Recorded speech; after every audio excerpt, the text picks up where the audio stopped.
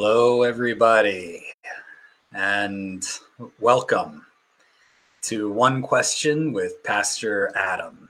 And I am Adam, and I am pastor to believers and to doubters, to unfaithful Christians and to faithful atheists. And Jesus wasn't afraid of questions, and neither are we here at One Question with Pastor Adam. And so each week we are going to talk about one of the questions, big questions that we have about God, faith, life, religions, Jesus, but the Bible, whatever. Today's question comes to us from TikTok. It is a big question from Jane. Jane says, tell me when your almighty God cures cancer and stops war and feeds the hungry. Then I'll have some respect for your evil deity. Oof. Do you feel that? I feel that. When I first read that from Jane, I was like, whew, that is a big one. And it is a question that Christians, people of all religions, have been grappling with for thousands of years. And it's not an easy one. So if you have comments or ideas, questions that you have about this, is God good? Is God evil? What is going on here? And I would love to read those. So looks like we're having some issues with this app, so we'll see what happens. But anyway, here are my thoughts on this. I love Jane's question, and I responded to Jane on TikTok by apologizing and saying that I am sorry because this almighty God has let all of us down. And in fact, I have come to the conclusion during my deconstruction process that maybe almighty is not a good way to think about God. Maybe something much more like all vulnerable is a better way to think about God. And I'm going to get to that. But when Jane asks, when your God cures cancer and stops war and feeds the hungry, that Jane will have a little more respect. I get that. I feel that, and I feel it partly because my mother died from cancer when she was around 53. I was about 20. She had cancer for 10 years, and it went into remission. And we were all so hopeful that my mom would survive her cancer experience. But she didn't. A couple of years after it went into remission, my mother got the cancer came back, and my mother ended up dying from cancer. So the question about God and cancer is a real one for me. It's what got me kind of into this. It's what gets a lot of people into studying religion, God, what it's all about. There's something about suffering that brings life into focus. Why does this all happen? So when my mom died, I was a sophomore in college and changed my major to religious studies so that I could ask these kinds of questions. And I wish I had really great answers for you. I've studied this question for a long time, and answers about God's all powerful omnipotence just fall flat for me. An all powerful God no longer makes sense to me. And people will say, well, if God is not all powerful, then that God is not worth worshiping. Well, I think that an all powerful God is not worth worshiping either, because we see what worshiping power does. It corrupts. And God, an all powerful God, I think when we have that view, corrupts us. It leads us to a sense of worshiping power that is not helpful. And I resist this idea of an all-powerful God. I don't know I don't know how you view it. I Last week we talked about how Jesus is the revelation of who God is. And if we stick with that, we see a God not who is all powerful, not who is somewhere distant from us, intervening every once in a while, answering some prayers here and other prayers there, right? What we much more see about God through the person Jesus is not an all-powerful God, but a God who is here with us, suffering with us, inviting us into a different way of life with one another, a way of love, instead of omnipotence God. Hi, Andrea. Good to see you. Hello. I have been influenced by Tom Oord, who has a book called Pluriform Love, and also Open and Relational Theology. I highly recommend these books. What Tom Oord does is invites us to switch our view of an omnipotent God, an all-powerful God, into, here's the word that Tom uses, omnipotent. Omni is the word for love, and potent is the word for power. God is all loving. That is where I think Jesus is leading us into viewing God, not as an all-powerful deity who is in control of all kinds of things. That is only going to let us down. And in this world, maybe this world that is imperfect, maybe we are just set up for being let down in this world. Jesus was let down in this world. If you are feeling let down by God, by the world, by your fellow human beings, you're not alone.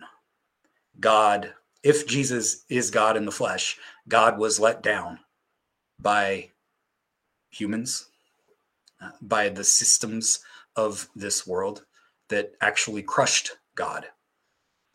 When you look at if we're gonna use power when it comes to God and Jesus, all powerful, it has got to be the power to love, because Jesus goes through his life, goes through his death and his resurrection with that kind of power. Notice that he never prays for revenge when he's on the cross. He's not like, let's kill the bastards, right? He's praying for forgiveness. He lives out his life where he teaches to love your neighbor, who includes even your enemies, as you love yourself. There's a vulnerability to that. There's a divine vulnerability to that. God is not in control of the world. God is not in control of every atom that is in this world. When my mom died from cancer was when I was like, really first questioning this kind of theology that I've come to view as toxic. This view that God is in control of everything that is happening, and that makes God into a monster. People getting cancer. People, when I was a chaplain, a young family got run over by a car as they were walking across a crosswalk, a car that was speeding, going way too fast. Did God cause that to happen? No. That kind of God is a monster. I no longer believe in that kind of God. The God that I believe in is much more like Jesus, the one who comes to us in the flesh, in the vulnerability of being born a baby. You notice that when the Christmas story, where Jesus is born into the world. And what is one of the first things that happens? Herod comes after him, right? God in the flesh is here vulnerable with us, right? God in the flesh does not get protected, does not get special protections. Have you heard of the phrase Deus ex machina? It's this idea that happened in theater back in the 16th, 17th centuries. And whenever somebody would get in like this really big problem that there was no way to get out of, they would have this kind of crane thing that would come over and lift them up and magically take them out of that scenario into safety. We see this today with movies. Lord of the Rings. I think it was the second movie where the characters were in all kinds of problems. They were up in a tree and people were gonna like kill them and stuff, and there was no way out. Well, all of a sudden, the big giant birds come in and save them. Right? That is this Deus ex machina kind of God. This God who comes in and saves you at the last moment. We don't have that God in Jesus. We don't. We have the God who suffers with us, the God who goes all the way to the cross in order to show us God's love. And here's what I mean by that. Not that the Father was wrathful at humanity and Jesus takes on God's wrath and yay, now God loves people who believe in God, right? No, that's not it. That's not it. Jesus goes to the cross to show us our own propensity for violence, for scapegoating, even God in the flesh, right? Even God among us. That is the human evil. There's human evil in the world. I'll just talk a little bit about that a little bit later, my experience this morning and why I'm late today for the live show. But Jesus goes all the way to the cross, and Jesus's explanation for why he is going to die is always that humans, the religious leaders and the political elite, kill him. He's going to be handed over not to God's wrath, but to the religious leaders and the political elite who are going to conspire and kill him. That's Jesus's explanation. And how does that show us God's love? Because God does not respond to violence with more violence in Jesus.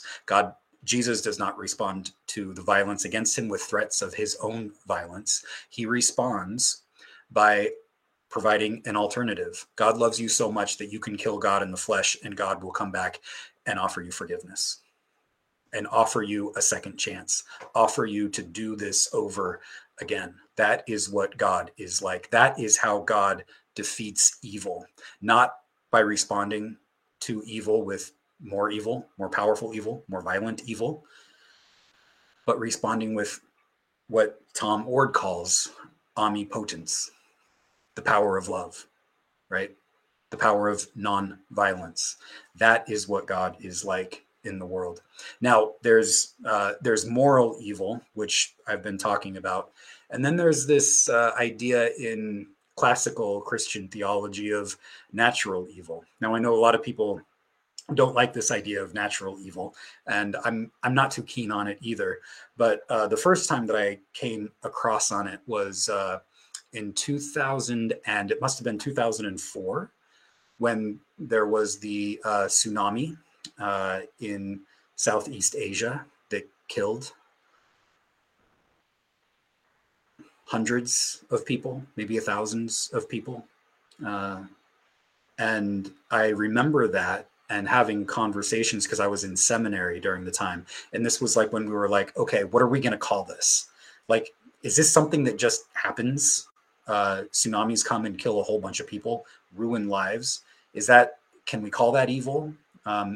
Classical Christian theology calls that evil. And when lives are destroyed like this, some people just say, it's just the way the world works. I think it causes such suffering and such pain that maybe that's evil. That we can call that evil. Why doesn't God stop tsunamis from happening? I don't know. Why doesn't God, part of like the cancer and the tsunami issues are, human involvement, global warming, climate change, making these catastrophes worse than they have ever been. Humans have a part to play in that. Cancer can often be caused by human activity as well, chemicals that we put out into the air and into the ground. But why do these bad things happen?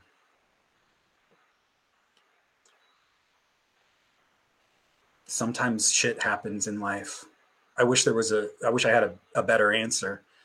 I don't think it's because God is like causing these things to happen. I think God just puts the world into being. And if you remember the creation story, God says, it is good, it is good, it is good. After every day of creation, God does not say that it is perfect. And God also invites creation to create more of itself. The trees produce more of itself. The fish, the land animals, the humans create more of itself. We are all in this creation process together, and sometimes it can go wrong. Some theologians today, like Greg Boyd and some others, will hearken back to an ancient idea. And if this works for you, that's awesome. But they'll hearken back to an ancient idea that there is more going on here than meets the eye. There is more activity going on here than just human activity. There are some powers and principalities, you might call them angels and demons, that are active in the world. And this, for many of us, is getting a little woo-woo, right? And for me, it gets a little woo-woo as well. But I don't know if I would say they're angels and demons, but I do think that there are powers that are human, but also that get traction, that become bigger than what we can contain. It's like a snowball effect, and evil has a way of doing that. Evil has a way of acting like a snowball and getting out of control. This morning, I'm late to the live show today because this morning I spent the morning at our county commissioner's office at their county commissioner's meeting, and because we were talking about homelessness in Clackamas County, the county where my church is. And there are all kinds of debates about how to solve houselessness in the county. We have been given $8 million to renovate hotels and have housing for our houseless siblings, for those of us who are experiencing homelessness. And it was voted for and passed a week ago. And then yesterday, they reversed their decision and decided not to do it. And I, along with quite a few other people, went to the county commissioners and said, how dare you? How dare you do this? How dare you go back on this vote? They are wanting to not do a housing first policy. They think that housing first never works. They want to do an addiction first policy. And this, to me, misses the point, because it's claiming that our houseless siblings are all addicted to drugs. Our houseless siblings who are addicted to drugs, by the way, are created in the image of God and deserve as much love as anyone else. But many of our houseless siblings are also not on drugs. We have one view of homelessness in the United States, and our culture has given us this view. The media has given us this view, this kind of demonization of our homeless siblings as living in tents and on drugs. They are created in the image of God and need all the help that we can give them as well. But homelessness is not just somebody living in a tent. It's also people who I know who a man and his single father and his children who have been evicted from their homes and are living in their car. Need some help, need a leg up. And this project that was already paid for is here to help. And they didn't pass it through. Is that evil? I don't know. But as we are debating how to help homeless people are dying on the street. And that's evil.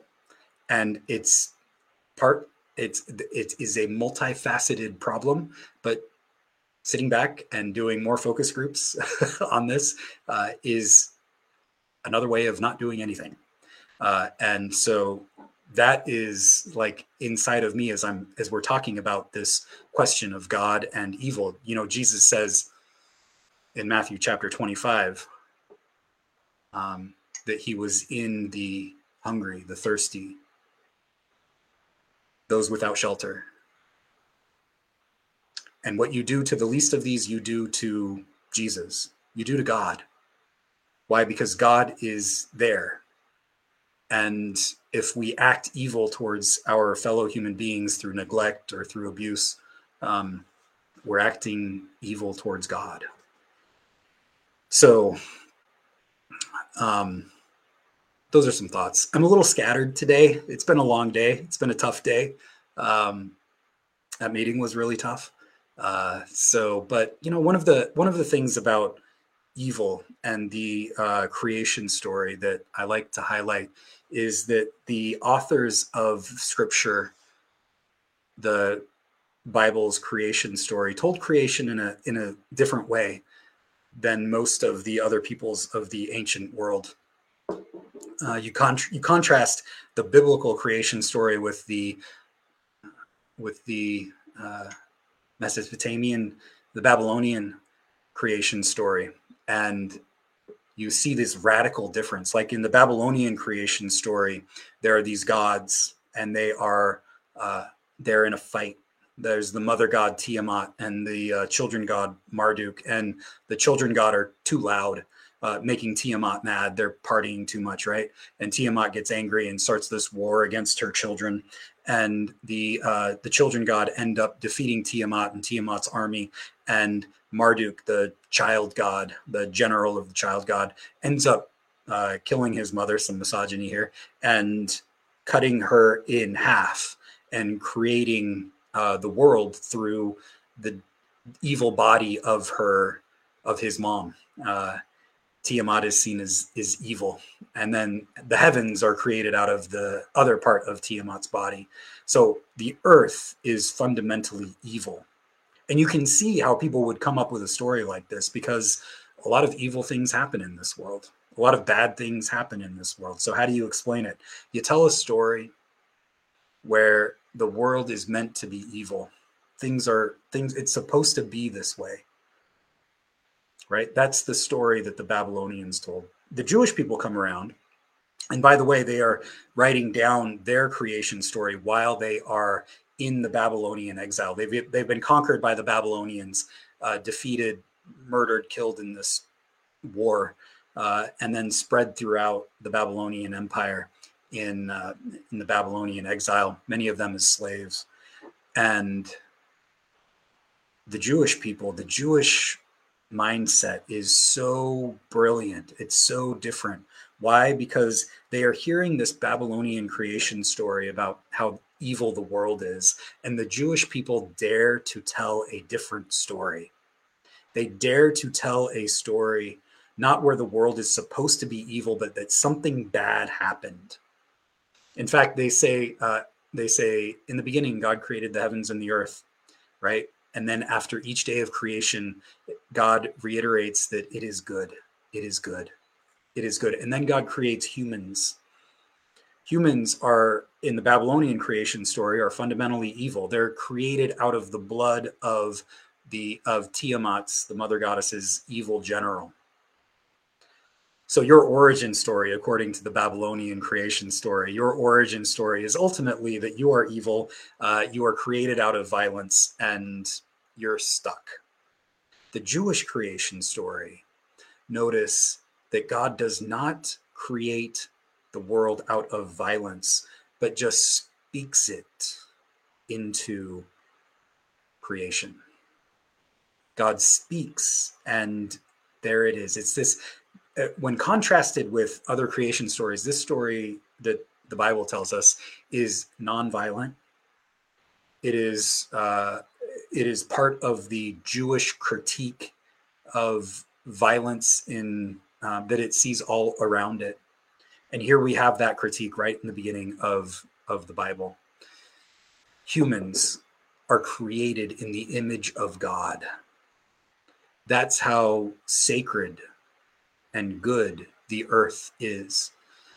So, but our Jewish siblings are also like, yeah, but we're not naive.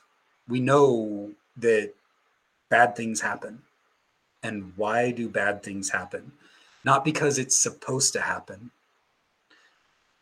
People are homeless, and there's a callousness to it, to homelessness. There's kind of a blame of people who are homeless.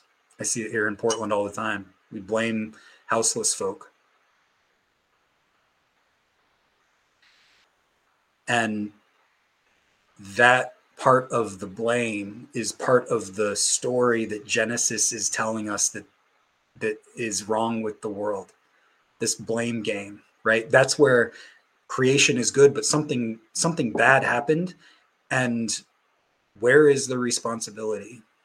Genesis tells us that it's on humans, that we end up blaming one another, right? When Adam and Eve eat of the fruit that God tells them not to eat of, the knowledge of good and evil, there's something like when you eat the knowledge of good and evil, you think that you are the arbiter of what is good and what is evil, right? We think when we consume that fruit, we end up thinking that we are the good guys and they are the evil guys.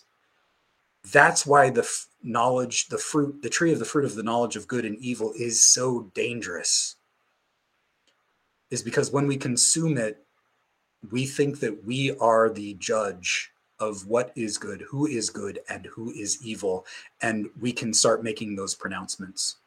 And that's what happens. God comes to Adam and Eve. God comes to Adam and says, hey, what's going on here? And Adam says, the woman whom you, God, made me do it. Blame.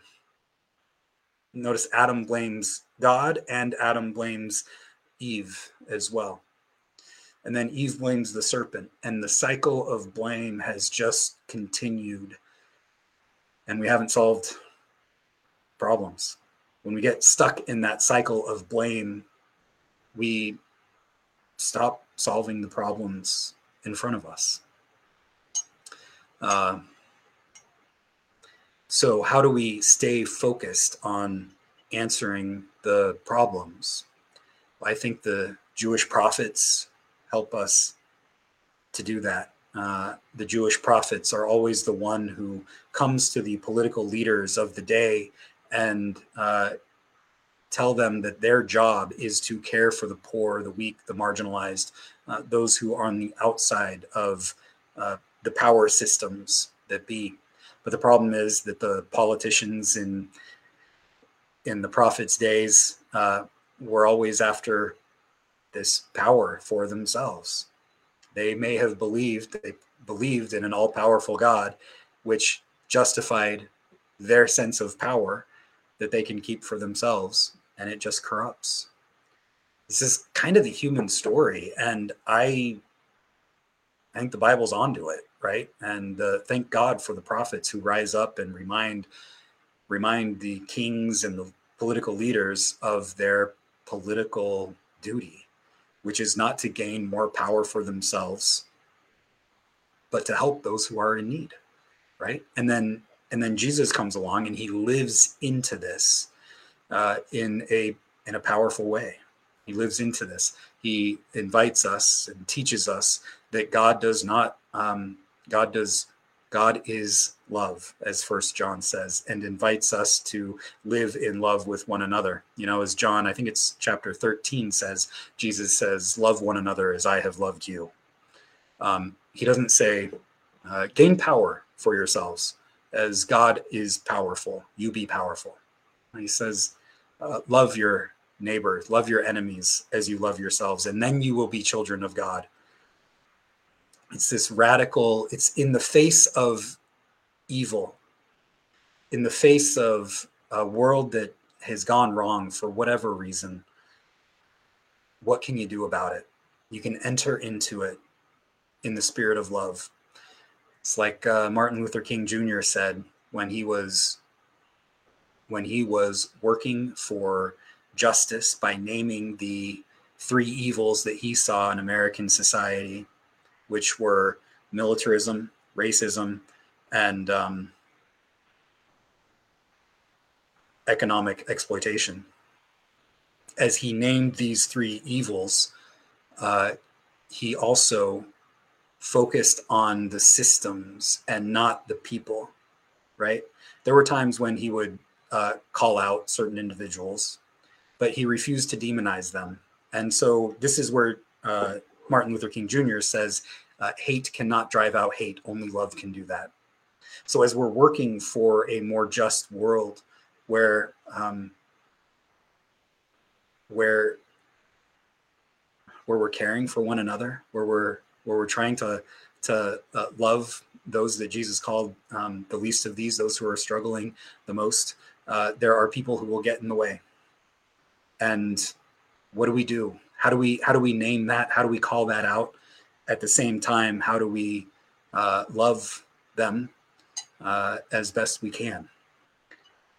Man, these are tough issues. And Jane brings up one of the biggest questions. And this is going to be a lifelong question for me. You know, there are people who, the old phrase, God is good all the time. I think God is good all the time, but my understanding of all of that is seen through my worldview that doesn't see 2020, right? And I think God is love. I don't know I think God is good, but there are a lot of bad, evil things that happen in this world. Part of it is human responsibility. Part of it is like Job, and who continues to proclaim his innocence in the face of suffering. And Job's experiences all this evil, and his friends come to him and say, Job, you must have done something wrong. You must have sinned. And Job is like, I didn't sin. I don't deserve this. Right? Sometimes horrible things happen to us, like they happened to Job, and we don't deserve it. You know, there's this idea that, like, you know, we all sin and fall short of the glory of God. Yeah, good. It's true. It's true. But like Job, we don't deserve cancer, right? Hopefully, Christians will be on the forefront of ending wars. And this is where Jane's comment hits home really hard, is that you would hope that Christians would be on the forefront of ending wars and of finding cures for cancer, of making sure that everybody is fed and that nobody is homeless. And tragically, that's often not the case. Tragically, it's often the case that Christians are known for being the ones who want wars in the Middle East so that Jesus will come back, right? Sadly, Christians are often known for the ones who are who say that anything that helps homeless people is enabling them, and it's just tragic. It's just tragic. So, Jane, and to everybody else who is asking this question, it's an important question to ask. It's an important question to ask. Tell me when your almighty God cures cancer and stops war and feeds the hungry, then I'll have some respect for your evil deity. I get where that is coming from. And part of the deconstruction process that I have been through is getting away from this all-powerful God. I think it's an idol.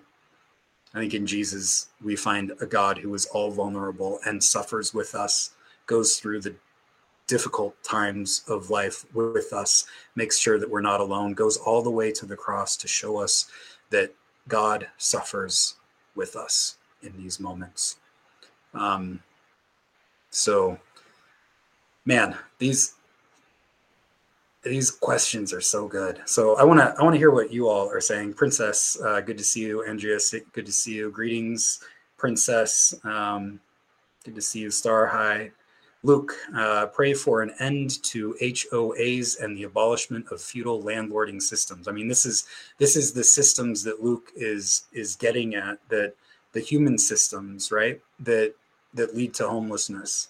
There's this, when Martin Luther King Jr. started going after capitalism, as long as he was like, talking about racism and stuff, yeah, whatever. Near the end of his life, King was labeled one of the most hated man in America because he called out the military and the capitalistic system that leads to some being very rich and some being very poor and homeless.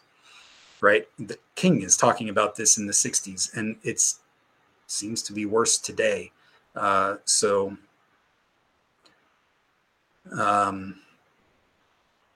Luke says Jesus felt the spidey tingles telling her that she was going to die. I think so. Yeah, I think Jesus knew, like King knew. King says, I've been to the mountaintop.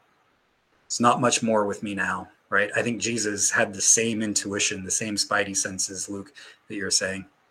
God doesn't stop the bad things because we are God. I think that, last week I talked about where Jesus says, you are gods, right? We have divine responsibility in this. We are made in the image of God. And that means that we have the image of God in us and they have the image of God in them. And we are responsible. When Cain says to God, God comes to Cain, right, and says, hey, where's your brother? And Cain says, am I my brother's keeper? The answer to that is yes. Yes, actually you are. We are one another's keeper. That's what the biblical story is about, right? And notice, like, when the first humans eat the apple, God does not abandon them. God comes to them and says, what have you done? Where are you? God is in search of the human beings. God comes to us even after we have disobeyed, even after we've messed up. God comes to us, not in a spirit of accusation. God's not out to get us, but out to be in relationship with us, out to say, hey, you messed up. There are going to be consequences. And let's try again. Right? When God comes to Cain after Cain kills Abel, God says, where's your brother? And Cain says, am I my brother's keeper? Yeah, you are. Cain gets all kinds of freaked out about somebody continuing the cycle of violence against Cain. And God puts the mark of Cain on his forehead to protect him from reciprocal violence. God is against the death penalty, by the way, right? I mean, this is where God stops violence, tries to stop violence from getting out of control, but humans have our responsibility in this. Are we going to look at one another as if the image of God is in that person or not?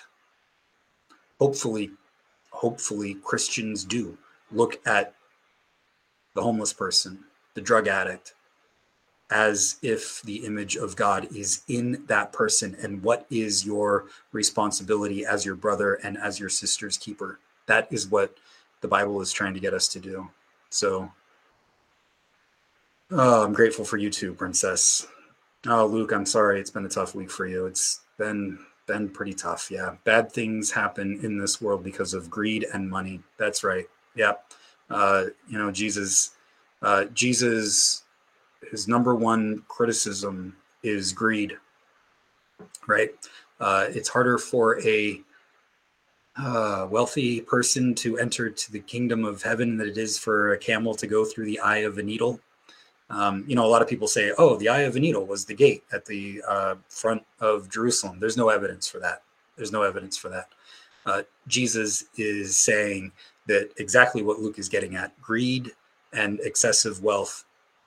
Greed and wealth are major problems with how the world functions. Jesus named it. And, I know a lot of people who are wealthy who use their wealth in very good ways, right? And in ways that lift people up. That's a responsibility with our wealth, right? Jesus, who was the man? Joseph of Arimathea was a follower of Jesus, wealthy, and helped him. Jesus was funded by the women who had wealth and used it to fund his ministry. In fact, one of them, you read this in the Gospel of Luke. This is one of my favorite subversive stories. Mary, there are a lot of Marys in the New Testament, by the way. This is Mary, I think the mother of Cleopas, the mother of, I forget, or not the mother, but the wife of, I don't think it's Cleopas, but it's, it'll come to me a little later maybe. But Mary is married to a man who is the treasurer for King Herod. This Mary is married to the treasurer for King Herod, and she funds Jesus's ministry. She is able to use, this is so subversive. So she uses Herod's wealth to fund Jesus's ministry. Isn't that awesome? Yeah, you can Google that. It's good stuff. Okay, so Luke, when they eat the apple, they want to buy clothes and establish a consumerist paradigm. Oh, that's good. Carolyn says, I really like the phrase, the cycle of blame started at day one. I think that is the genius of the biblical author, is that this cycle of blame starts at day one and we continue it even till today. Now, that's not to say, right, that we shouldn't take responsibility, right? Of course we should.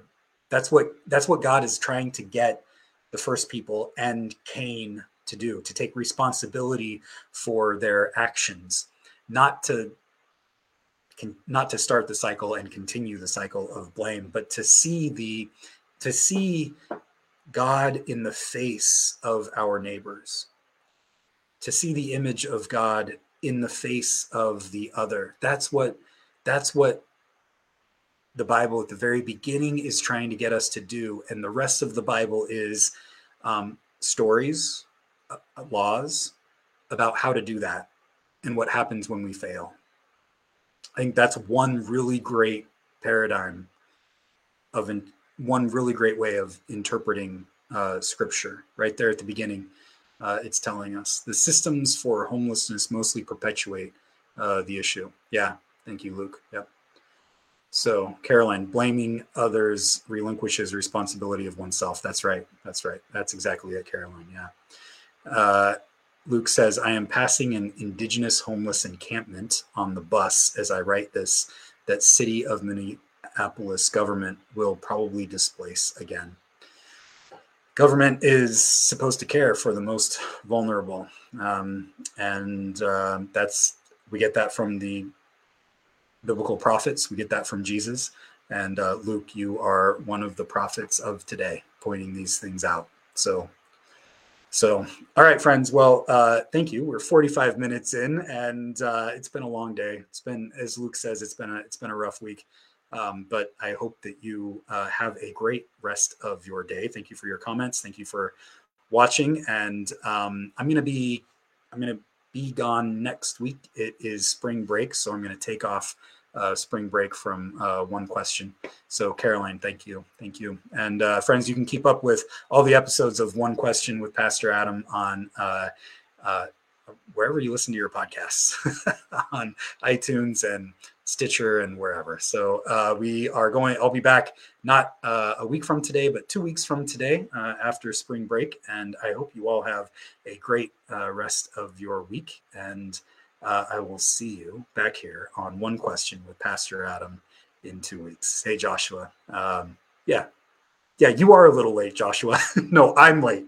I'm catching myself from blaming you, Joshua. I am late. I'm going to take responsibility for this. I was supposed to be on at 11, but I went to a meeting instead. And Joshua, if you want to hear about that, you can listen to the recording. So anyway, is there a place, Caroline asks, is there a place where you can watch old podcasts? I've got some of them on the Pastor Adam YouTube channel. It's kind of sporadic up there. I'll try to post more on there, but you can watch them there. And you can listen to all of them at the Adam Erickson website, adamerickson.org. You can listen to them there or wherever you listen to your favorite podcasts. So would love to know what you think, Carolyn. And Star, thank you for being here. Have a great week. Joshua, I'm glad to catch the caboose. That's awesome. Oh, you crack me up. All right, friends. Hope you have a great week. And till next time, God be with you.